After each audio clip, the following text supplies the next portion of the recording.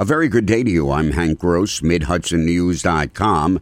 It's Thursday, December 12th. A Hasidic Jewish man and woman who were gunned down in a kosher supermarket in Jersey City, New Jersey on Tuesday were laid to rest in a cemetery in the village of Kiryas Joel earlier this morning. 33-year-old Leah Mindel Ferenc, who grew up in Kiryas Joel, was the wife of the owner of the store. Her cousin, 24-year-old Moshe Hirsch Dush of Brooklyn, was in the shop at the time. A few hundred mourners braved the cold weather at the cemetery to pay their respects to the two who were shot and killed, along with a worker at the store, Miguel Rodriguez. The two shooters, a man and a woman, were killed by police.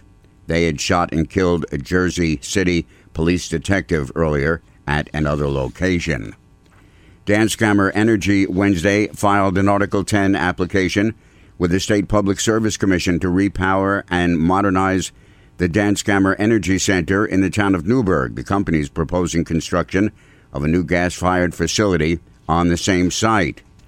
After Newburgh officials called the Middletown administration to see if they could hire any of the 16 firefighters to be laid off because of budget cuts, Middletown said it could hire at least one. That hit a roadblock because the man is on probation and won't complete firefighter school until December 20th. Middletown officials said they were willing to hire the man, who has family in that city, on a permanent basis, but because Newburgh has 4 firefighters on probation, that was nixed. Middletown Civil Service Administrator Joseph Massey was miffed by the Newburgh decision. There are communities that were willing to help, and I'm sure Middletown is not the only one that would like to help out the firefighters, the police officers, and anyone else from the city of Newburgh. Newburgh Firefighters Local 589 President Brendan Hogan said 2 of the 4 men on probation are disabled veterans, and to hire just one of the 4 would throw the seniority list out of kilter.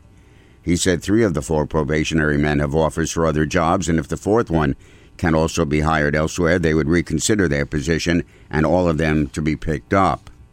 The New York State Department of Transportation will release its next 5-year plan on January 21st, and 3 state senators are hoping the $500 million plan includes funding to expand Route 17 to 3 lanes. The congestion is only increasing, said State Senator Jennifer Metzger, and we know we'll get millions of people visiting the region every year, she said.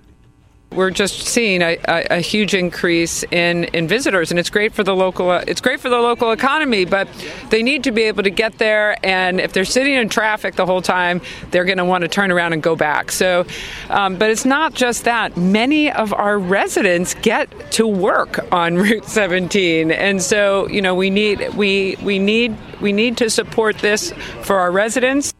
Metzger, Senator James Skoufis of Woodbury, and Senator Tom Kennedy of Buffalo all were at Woodbury yesterday to call for an extra lane to be constructed.